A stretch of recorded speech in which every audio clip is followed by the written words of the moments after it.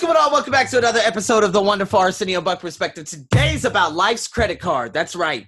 It's a marvelous Saturday, and we need to break down a couple of things. See, everything that happens in your life, it always goes towards a credit card, right? So what happens is because all these charges go to that credit card, you're going to end up having to pay it off. So again, if we look at what is happening throughout our lives, even on a daily basis, whether you're angry, the feelings of deceit, the feelings of that, at some point, you're going to have to pay it off. If you ask anyone from, what's the differences between your 40s and your 50s, they would say, listen, when you hit 50, that debt that you've incurred throughout your life, it's going to have to be paid off. Now, that debt could show up in diabetes, in cancer, in any type of setback in regards to your health, your mental health, your physical health, your emotional health, whatever it is. At some point, it's going to have to be collected. It's like a debt of diabetes. Think about it in regards to your health. Let's look at health, for instance. I used to listen to loud music all the time. I didn't know I was, building up debt.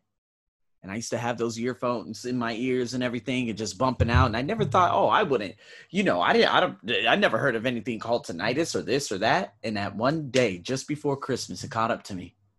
Debt had to be paid. Now, I'm paying back the debt right now because obviously the tinnitus went from being at a 7 to less than 1% now. But at the same time, I'm like, I'm now understanding what this is.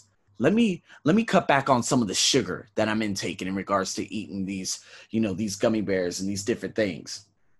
Let me cut back on this. Let me cut back on that. I'm just trying to put it into perspective because I think so many of us, we completely forget that we're using life's credit card every single day. Like if you have one hell of a meal, you better make sure you wake up that next morning, you pay off that debt. Don't pay off that debt in 10, 20, 30 years. By that time, it'll be too late. The debtors or the debt collectors will come to collect, and it could be your life.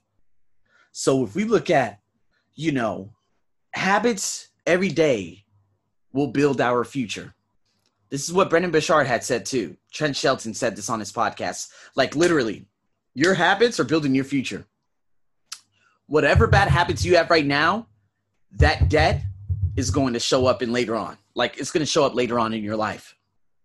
So what I'm trying to tell you is whether it's financial debt, whether it's health debt, whether it's relationship debt, whether it's debt with your family, whether it's debt with your friendships, whether it's debt in any shape or form, understand whatever bad habits and whatever debt and whatever negative feelings you consistently have, you're producing toxins in your body.